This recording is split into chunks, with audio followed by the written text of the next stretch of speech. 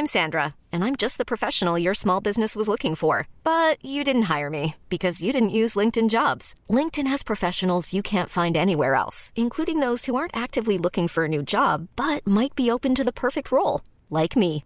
In a given month, over 70% of LinkedIn users don't visit other leading job sites. So if you're not looking on LinkedIn, you'll miss out on great candidates like Sandra. Start hiring professionals like a professional. Post your free job on linkedin.com/achieve today. Scaffold is supported by the Architecture Foundation, bringing new voices to the conversation about architecture in London and around the world. For more information and upcoming events, visit architecturefoundation.org.uk. I'm Matthew Blunderfield, and you're listening to Scaffold.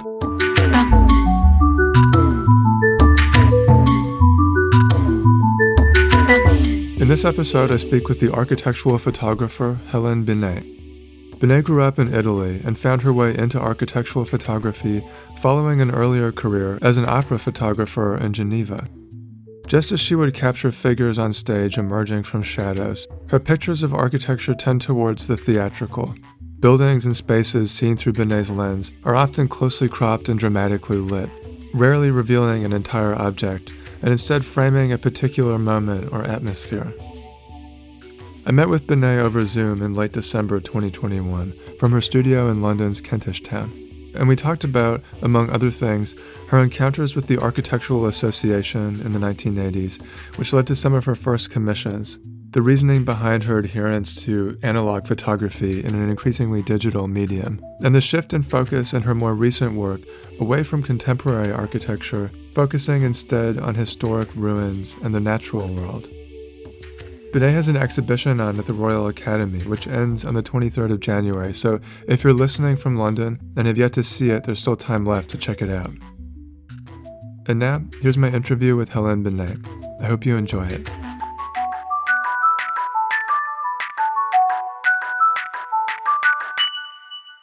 I wanted to start by trying to understand how you developed your photographic voice. I read that you actually started by working as a photographer for an opera house, photographing stage performers in Geneva. And I wondered if you could talk about how that experience has informed the way you photograph architecture. Yes, I think it's always interesting to see, how you get somewhere, and it's probably made of many different experiences. And one of them was probably the opera house. Now, is it the fact to photograph an opera, or is it to be part of this big house where there's such a big collective work, and it is the influence of the music and the dance, which always been very important for me? I don't know. I know that some people notice that maybe my way of photographing where somehow, especially in the beginning, the subjects seem to be coming out of darkness, seem to be kind of born out of a situation of darkness where the light comes and is revealed, could have been an influenced by the experience of the theater. If it is, it wasn't conscious.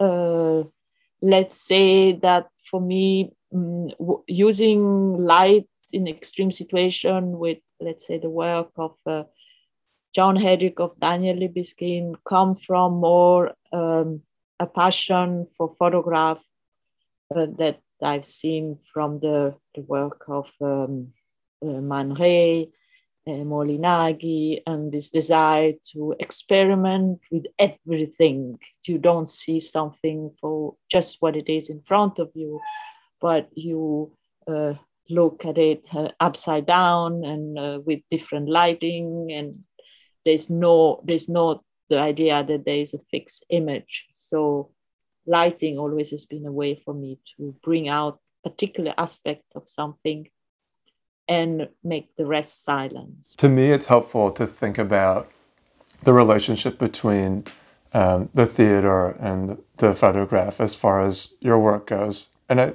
I was reading more about this link that Mark Pimlett actually made in a write-up of your work in 2019, where he was talking about how the emergence of bodies from darkness into light and their movement demand a particular kind of photographic attention. And I think maybe that's what I'm getting at as well. There's a specific form of attention that is less about the totality and more about the specific. And to me, this is something that's very distinct or particular to your work. And I wondered at what point that became a way of working for you. I definitely agree that that preparation, which is with the staging, with the lighting, of having that incredible moment of concentration, it is a very, very constructed moment to make sure that the music, the staging, your attention, it's really focused. And probably in my work, where I have to deal with something which is very different, because the experience of space, it's this fluid moment where you receive information from so many different senses, and you're moving and you see and you remember. And there's this desire to then focus and say one thing and make a structure in the same way to be able to communicate one thing of architecture or space or emotion that are related to the space. So I think there must be a strong connection between the preparation of the theater and what a stage is trying to create, and the way I start to create an image. I want to try and establish a similar sensibility in this interview. We move through a series of very particular moments in your life and your career. And I actually want to go back before your work at the Opera in Geneva to your decision to first study photography and the kind of photography you were studying, which I understand was bent more towards advertising. Can you tell me about that?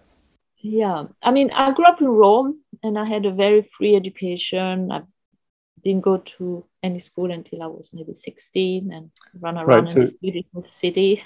So you were homeschooled until you were 16? Yeah. And I did a lot of music and dance, and that was very much what I liked to do, but I wasn't particularly talented for that. And I knew that wasn't something I could do. So at one point, somebody told me, and I would have liked to go to an art school, but maybe was a bit scared of being lost into something. And just a friend of mine said, there's a photographic school here in Rome, why you don't join in? I said, great. That's a really good idea, because maybe all this interest I have in music, in art, I can bring them. But I was very concerned to also be able to have a proper craft and a profession and not get lost. So it wasn't because I was attracted anyway by the world of advertising. It was because that was the school I had in Rome, and I could have gone to, there was a very good school at the time in Zurich, but the idea of learning German really put me a bit off, and I wanted to do it now.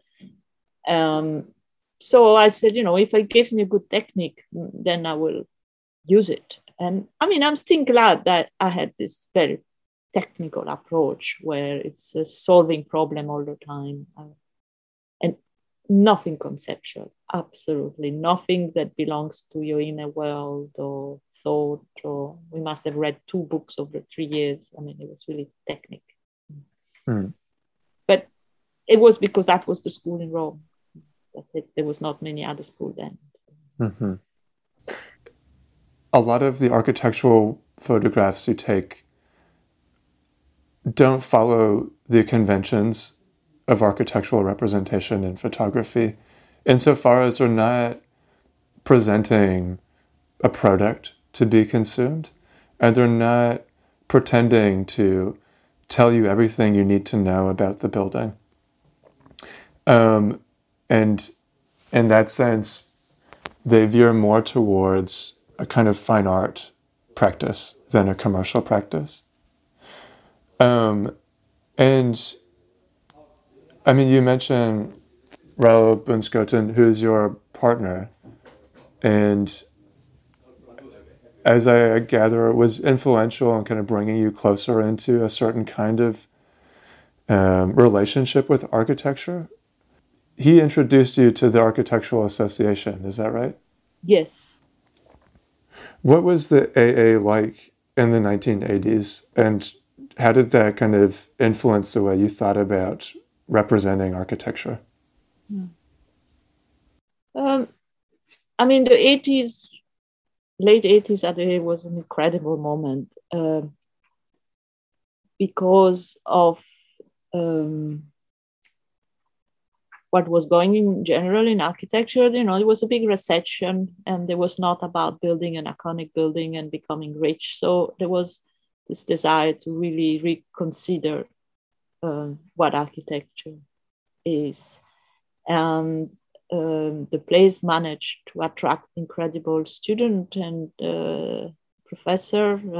Zaha did study there and then became one of the teacher professor, and Daniel Libiskin was around there, Peter Cook, Peter Salter.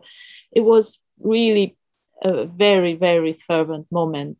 And the idea, the energy was about reinventing, not making an exquisite product to become an iconic architecture. So it was obvious that that was not the intention.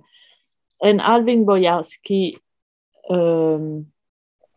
was the dean of the Architectural Association, a wonderful, wonderful man that really created that place, chose all the future, had a lot of intuition. And then he had two passions, was books and photography. So let's say that I was very, very lucky to meet this person. And also he had the talent, he had the capacity of discovering talent somehow because he always was with young people. And he gave me a chance when I had done nothing interesting in architecture. Very, very little.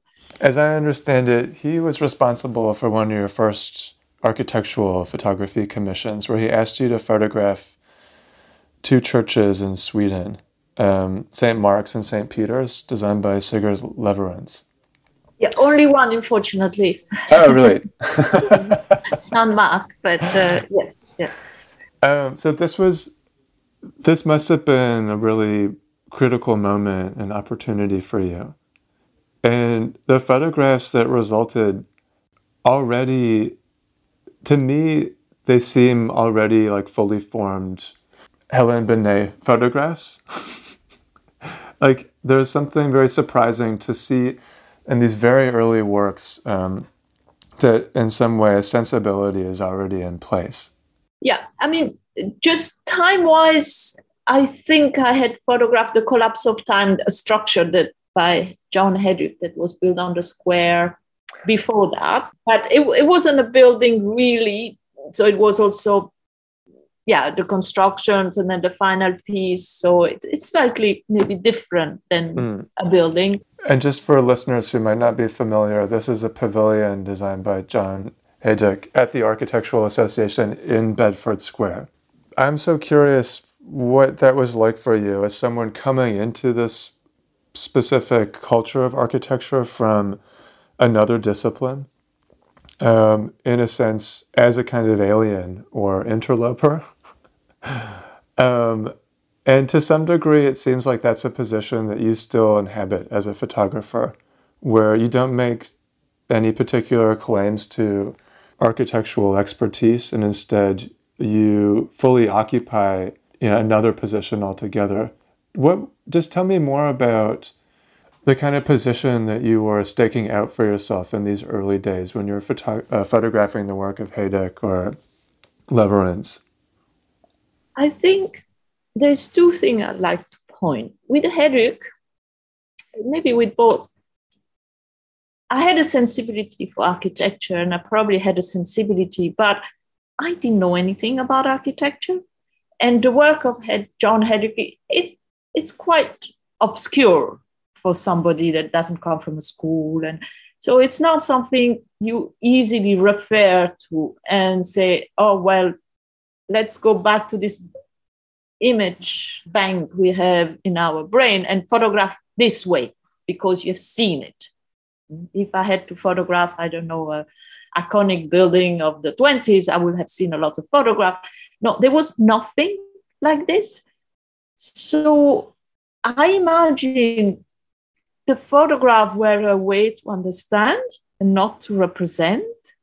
It was a way for me to really look at it and touch it and see how is it built and how does it feel and why this piece and what is behind this. So let's do it at night where it looks more like even more alien and like an animal or like a creature coming to this London Square, which is a very classic square, very beautiful, very I think I was very lucky to be able to photograph something of architecture that had no reference for me and be almost like a child that discovered the world and you're curious.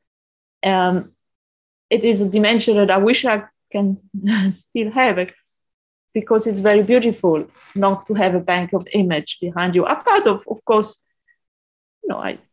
let's say Man Ray, Molineghi, and all this beautiful way of wanted to see the world again was always with me. I cannot deny that I was completely, without any other visual experience. I cannot say that, but yes. It must, in that sense, become increasingly challenging to maintain that sense of unfamiliarity or retain a sense of novelty as far as architecture itself goes, as the bank of images inevitably accumulates for you as you continue to work. Like, is that ever a struggle remaining curious or to a certain extent naive to the architectural object? Because I almost don't work on commission anymore. It's not where I want to go.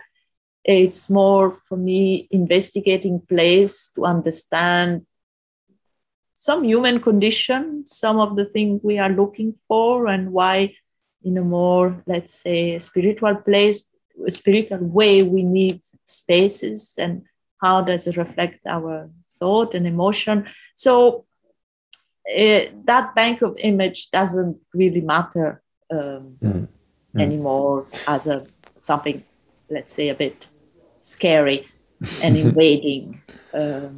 And when you say that you don't take commissions, what do you mean by that? Are all your projects self-led now? Or how do you actually, how do you sustain the practice? How do you make money if that's the case?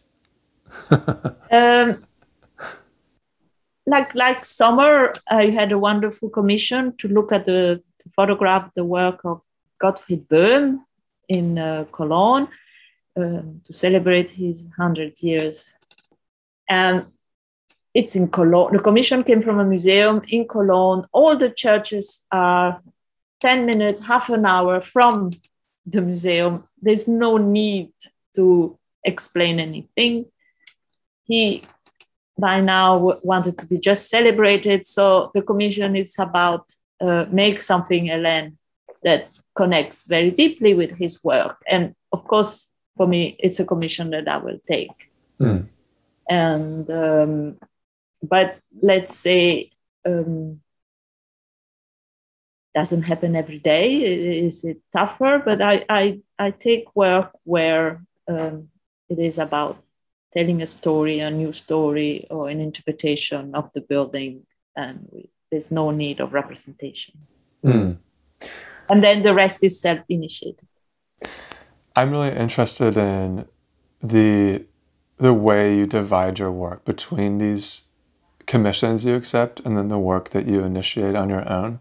I imagine at this point in your career, you're in a position where you can do almost precisely the work you want to do. I feel like I'm jumping the gun a bit here, but we might as well just follow this tangent. What what are you naturally drawn to now? It's a nice way to put it. Naturally drawn. I'm also very much drawn into about nature. Architecture is not the only thing that I'm drawn to. I read that in an interview in 2012, actually, that you gave, you mentioned that you'd started photographing weeds, and you'd been collecting photographs you've taken of weeds and started kind of, I guess, gathering them in a project that you'd referred to as fields or field. I'm curious what's happening with that now, because that interview took place a while ago. It's been almost a decade, and I imagine there's this like ever-growing archive of these types of images now. Tell me more about what the status of this field project is. It started by being drawn, let's say, also because I for the architecture work, I travel a lot, and sometimes I see things that touch me very much. And this concept of what is in nature that is somehow considered interesting and for us to cultivate, and what is the other one that we have to cut and doesn't belong. So I somehow had a kind of strong interest in this plant that nobody wants. But the idea was then to photograph in a way that they look very common, those fields. But because I exposed it 3 or 4 times on the same film with different focusing field. If you look at it closely, you don't understand where you are, because sometime in the first plane of the image, you have something in focus and not in focus. And normally this doesn't happen. You have a field which is focused and then maybe out of focus, and then it's quite organized. And by changing this, I was trying to give something a little bit awkward. But during the lockdown, I had to work every day. I didn't want to not do something. So then I started to decided to go completely at the opposite that I've done. I traveled very far. I photographed structure that don't change so much, that are concrete brick made by a human being, and decided to, and where I have this technique obsession to have everything in focus and very control. And then I said, let's do the opposite. Let's not travel. I can't travel. Let's photograph things from very, very close and very delicate and changing, like drying flowers and sometimes in colors and plants and things that are completely, they will exist only for one moment and then don't exist. They will not exist anymore. But this is still a process. I don't think I'm enjoying a lot, and I'm enjoying also to work with color a lot. But it's still a working process. I want to find a way he will join architecture. But it's still, To me, it seems prescient or topical that your focus is increasingly drawn to not only the natural world, but to these overlooked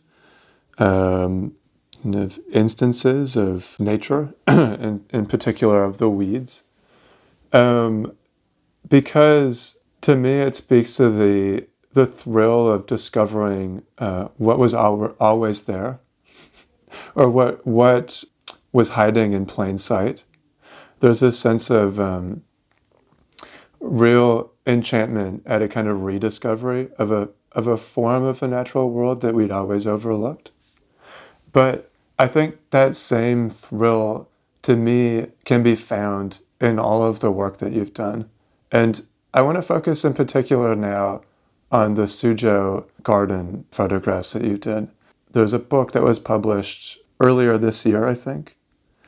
So these are photographs of garden walls in the classical gardens in Suzhou in China, where there's more color, I think, in these photographs than in past bodies of work of yours.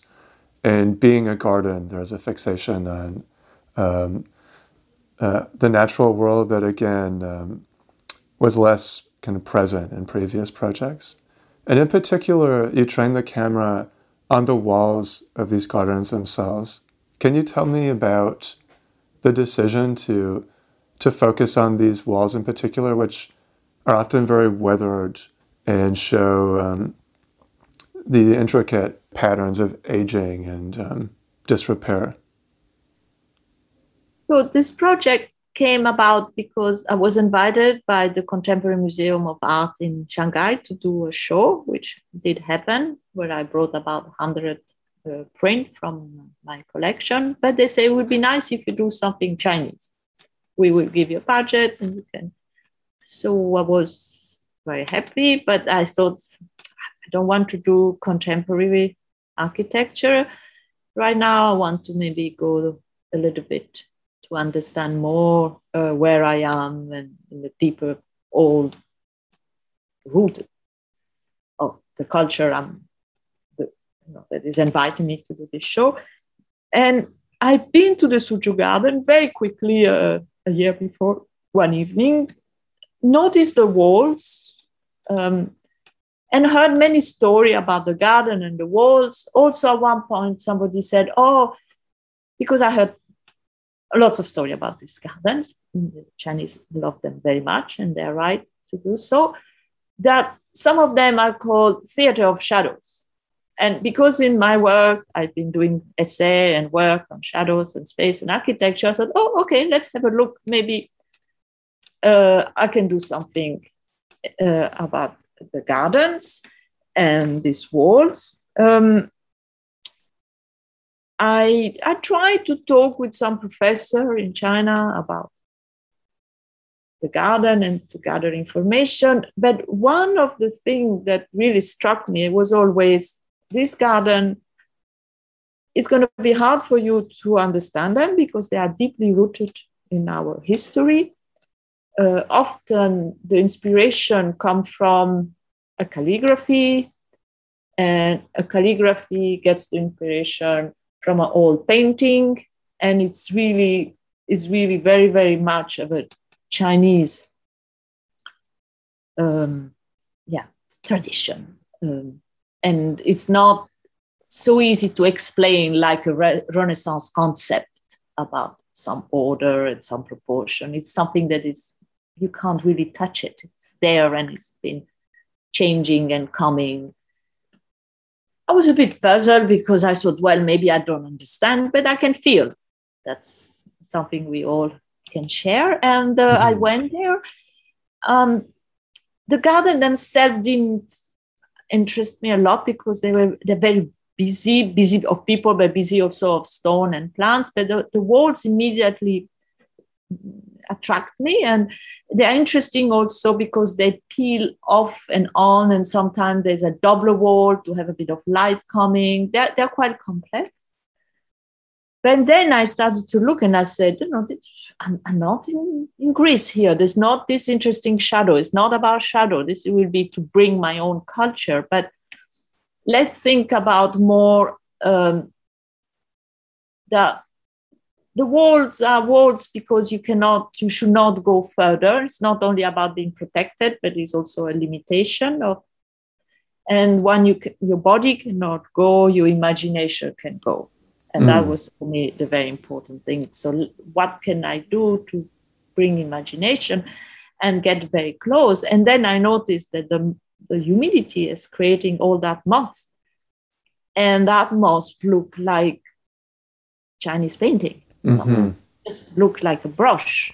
I love this kind of conundrum of starting to work in another culture and accepting that to some degree it will remain incomprehensible.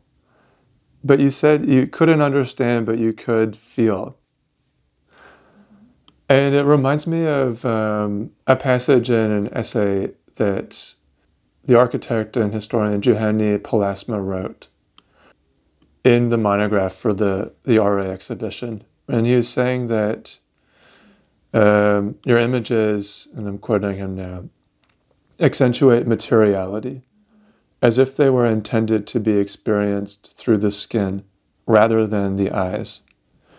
We are not usually aware of the fact that all of our senses are modes of touching and originate in the skin. And I too have this experience when I look at your photographs, and especially the Suzhou ones, where they become somehow tactile. And I think it's this fixation with the texture of the surface and also the abstraction of the image into a kind of texture itself that for me elicits that experience. But I'm so, I guess, grateful to writers like Paulasma for being able to unlock that sensation. I mean, to what degree do you experience that yourself, or do you agree with that assessment? No, I agree a lot with his writing, and also I read a lot of his book. Him and Bachelard have been for me quite important. Mm. Try to, let's say, formulate things that I always felt. And the complexity of why do we feel something when we are somewhere is it's rather overwhelming. And it is funny that at the end, as a photographer, I often say, oh, let's not celebrate the eye. I mean, it's not only the eye that counts. And it's a bit of a funny thing as a photographer to say that a space, it's bringing you emotion and thought through many ways, but maybe we are too much celebrating the eye, thinking that everything comes from there.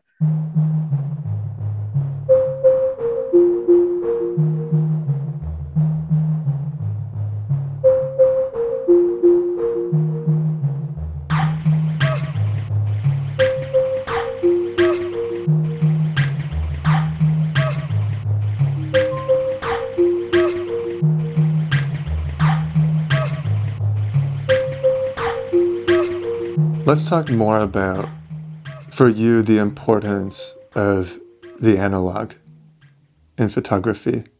I mean, digital photography is, of course, the norm now, and in some ways is more or less expected. And yet you remain a steadfast adherent to analog film.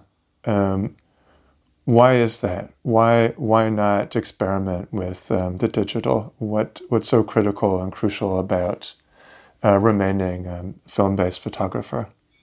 Of course, in art, you have amazing work done with digital photography, where people have been thinking about what is this tool and use it in a very interesting way.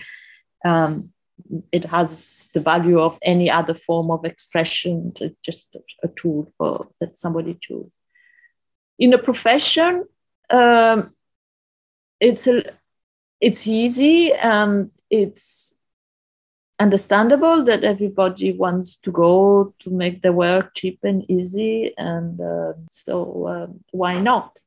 But there is a problem, I think, of absence of originality in the profession more than in art, where the work looks very much the same, and where you don't have many obstacles because technically you can resolve late.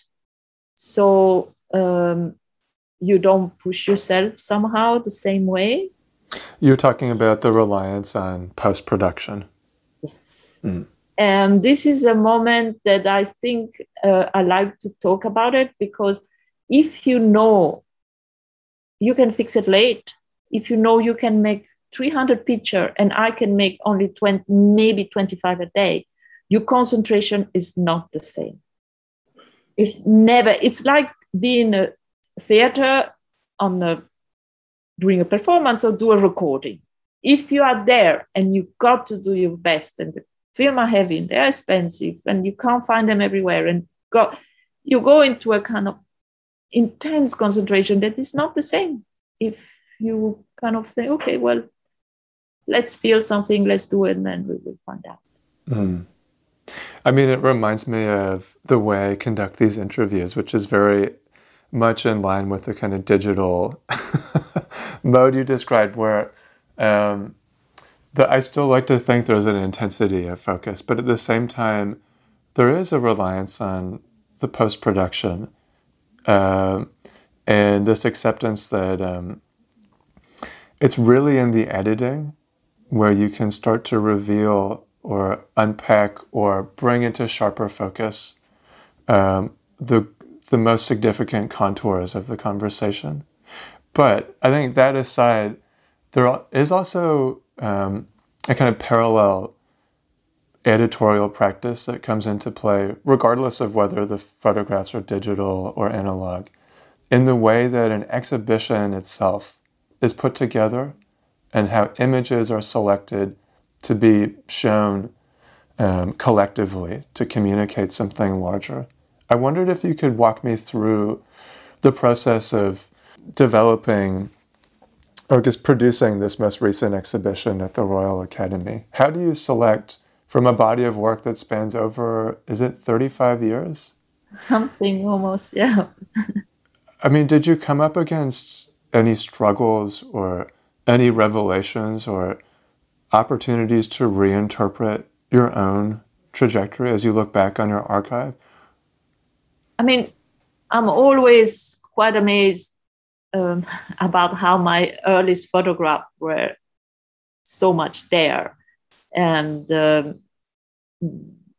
I didn't know what I was doing, but I know that was the only thing I could do.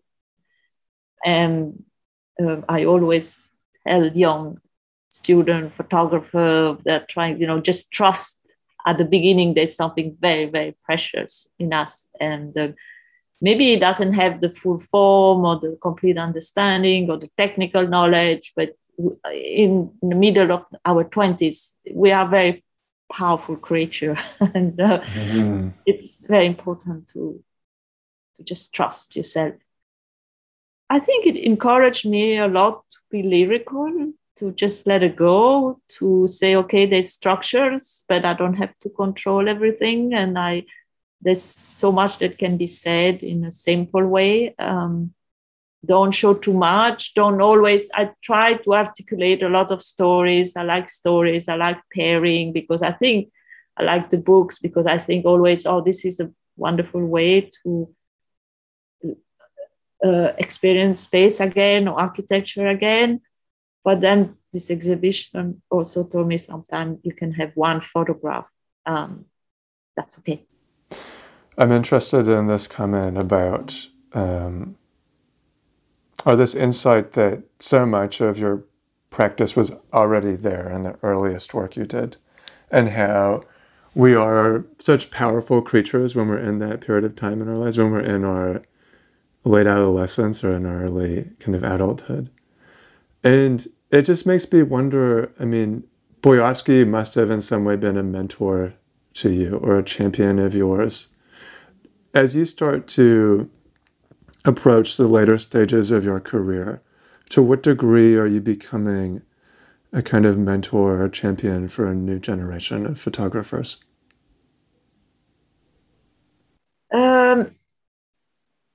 Well, I don't have a platform in the sense I'm not teaching in a regular way, or I'm not, I take invitation to talk to students, to look at work, but often it's mostly to the architecture world because somehow I'm not very much into the radar of the photography. There's a bit of a thing that also that's why sometimes I don't like the word architecture photography. They think it's a trade, it's a profession where you are somehow celebrating commercial aspect. And I hope this exhibition will somehow lift the status of, if we want to call it architecture photography, to something that is considered a genre and has a power and an interest and can be developed as any other genre. Even if we had this wonderful exhibition at the Barbican, Constructing World, and I think that was an example of what photographing space can be. But still, I think there's a lot of work to do that in that direction also. But I definitely have often students of architecture contacting me. Mm-hmm. I mean, it sounds like the work really is in trying to elevate the status of a particular approach to architectural photography that kind of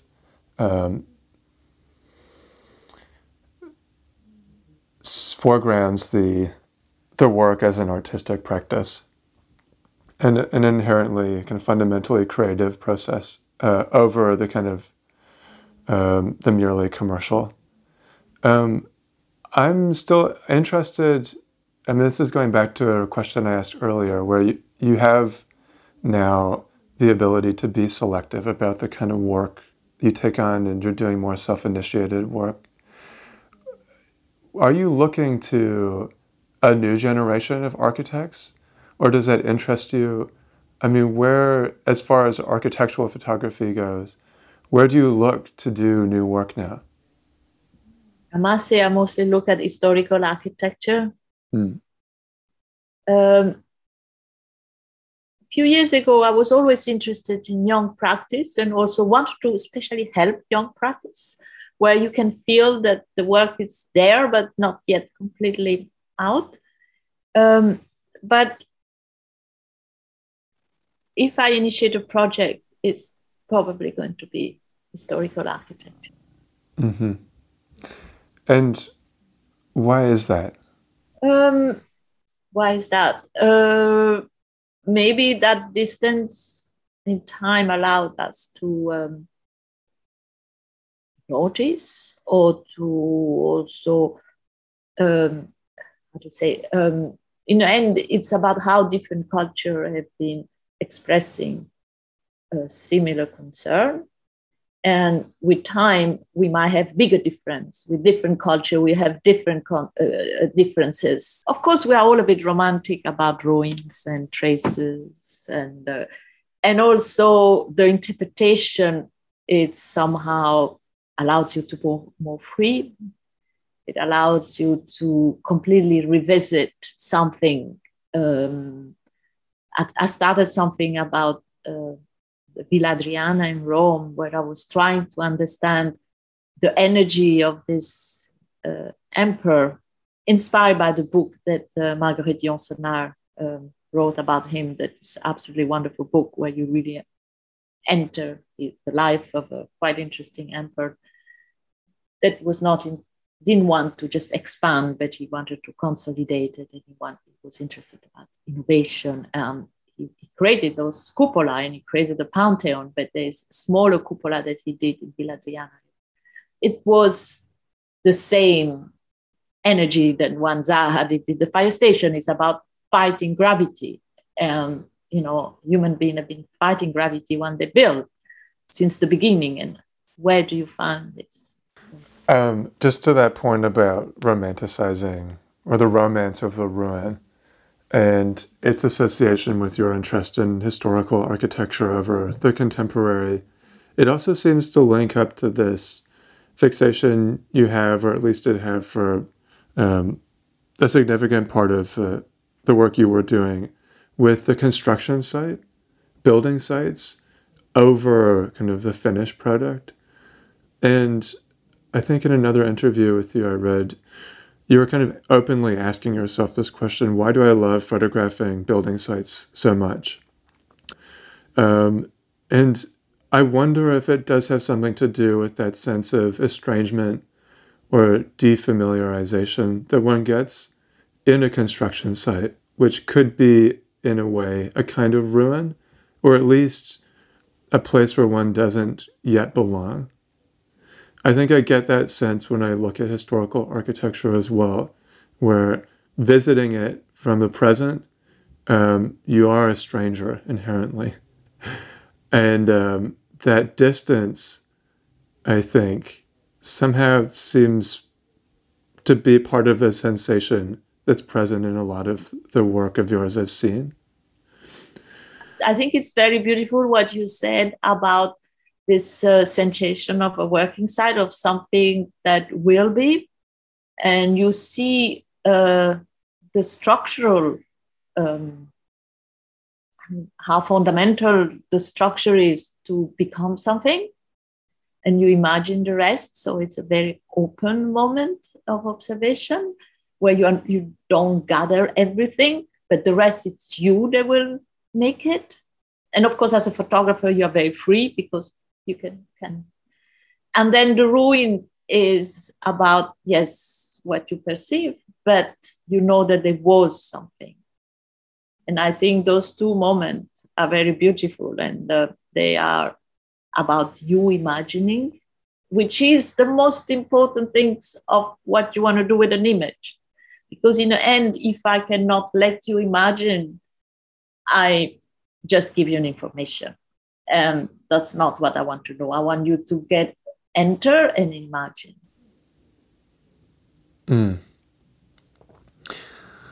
I wondered if we could go back to, well, I guess speaking about narrative and your interest in film, you talk about elsewhere this idea of the cinematic tradition of the illusion. I'm just going to read your words back to you to kind of, as a prompt, I guess. So you've said, in the cinema, there is this beautiful tradition of the illusion, a wonderful gift that I felt recently while watching Cinema Paradiso. And my question is architectural photography part of this tradition? Could architectural photographs act like magic lanterns, transporting you away from the ordinary?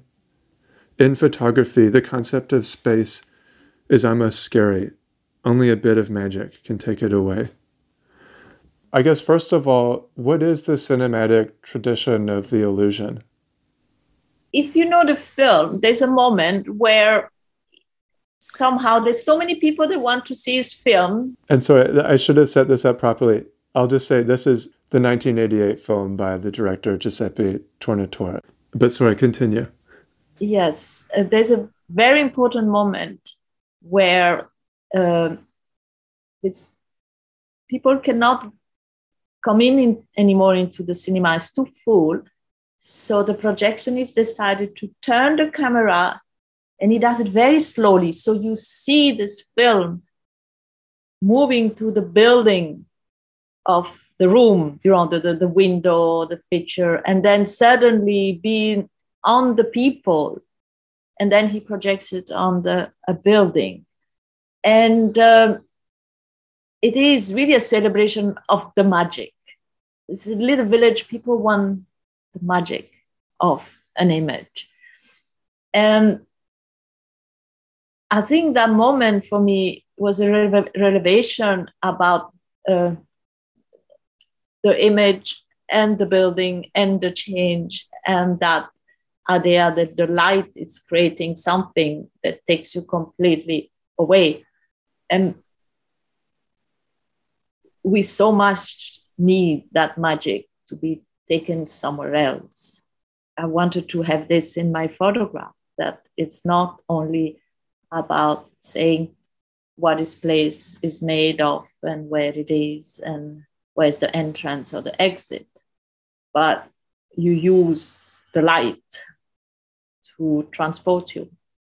And this light, it can be moved because, architecture, it's not nomadic. You can't put it in your pocket. You can't take it somewhere.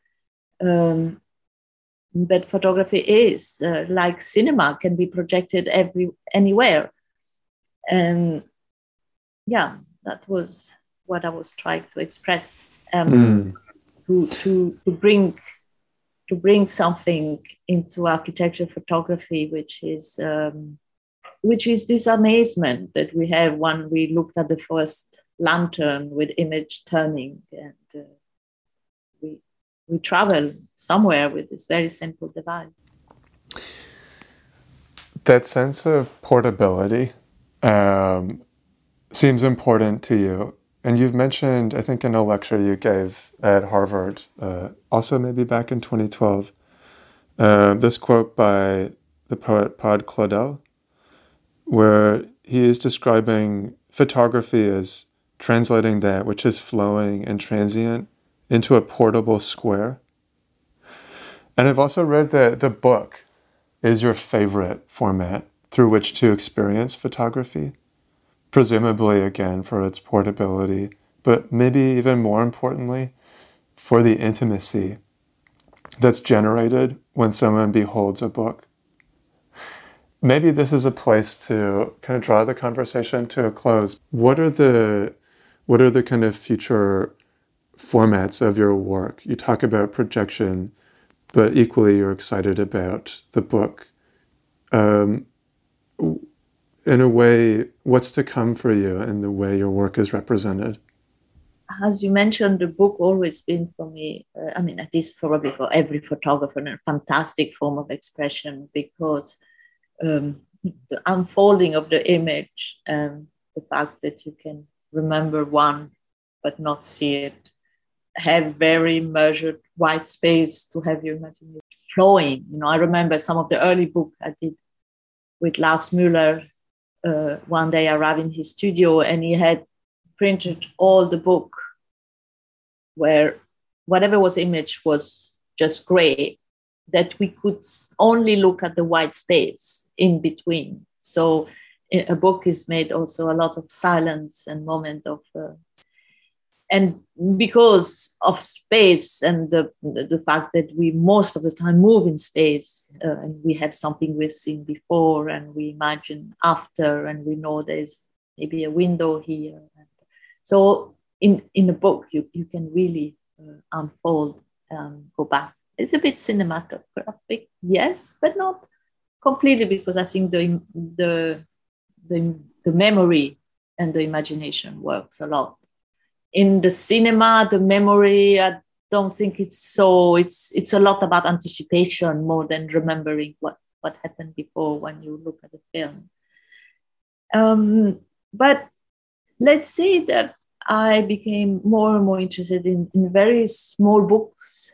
I think I've done a few larger books and monographs, which are wonderful, but I think the experience of having like Suzhou Garden or something very specific, small, you can really carry it without too much effort, and you have one moment of experience when you look at it. It's definitely something that I think it's very playful and successful, and I would like to work more in that dimension.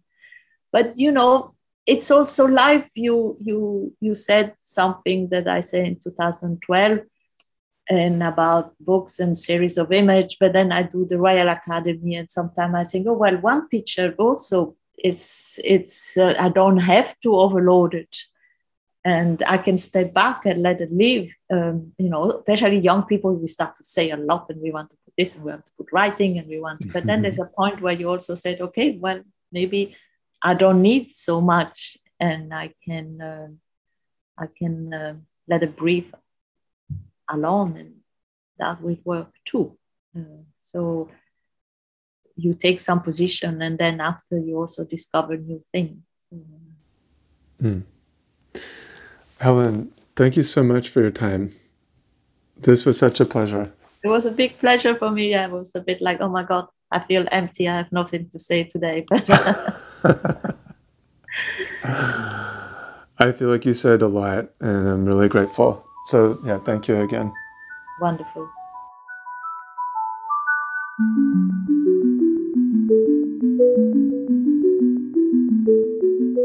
You've been listening to Scaffold. I'm Matthew Blunderfield, and I produce the show. The theme music is composed and performed by Luke Blair. Subscribe to Scaffold on iTunes or wherever you get your podcasts, and follow the show on Twitter and Instagram at scaffold_podcast. If you like the show, spread the word and leave a rating on iTunes while you're at it. Special thanks this week to Helen Binet and her assistant Yasmin Bruno, as well as Vicky Richardson and Alexandra Bradley at the Royal Academy. Thanks as always to Scando Lynn, and thanks to you for listening. I'll see you next week.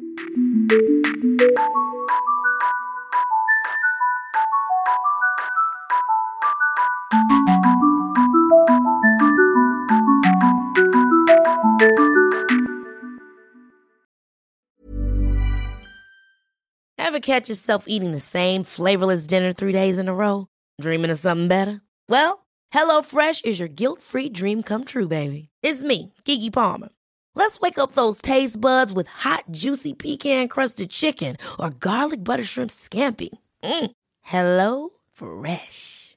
Stop dreaming of all the delicious possibilities and dig in at HelloFresh.com. Let's get this dinner party started. How would you like to look 5 years younger? In a clinical study, people that had volume added with Juvederm Voluma XC in the cheeks perceived themselves as looking 5 years younger at 6 months after treatment. Look younger, feel like you. Add volume for lift and contour in the cheeks with Juvederm Voluma XC. Reverse signs of aging by adding volume to smooth laugh lines with Juvederm Volure XC. For important safety information and to find a licensed specialist, visit Juvederm.com. That's JUVEDERM.com. Not for people with severe allergic reactions, allergies to lidocaine, or the proteins used in Juvederm. Common side effects include injection site redness, swelling, pain, tenderness, firmness, lumps, bumps, bruising, discoloration, or itching. There's a risk of unintentional injection into a blood vessel, which can cause vision abnormalities, blindness, stroke, temporary scabs, or scarring. Talk to a licensed specialist to find out if it's right for you. Planning for your next trip? Elevate your travel style with Quince. Quince has all the jet-setting essentials you'll want for your next getaway, like European linen, premium luggage options, buttery soft Italian leather bags, and so much more. And is all priced at 50 to 80% less than similar brands. Plus, Quince only works with factories that use safe and ethical manufacturing practices. Pack your bags with high-quality essentials you'll be wearing for vacations to come with Quince. Go to quince.com/pack for free shipping and 365-day returns.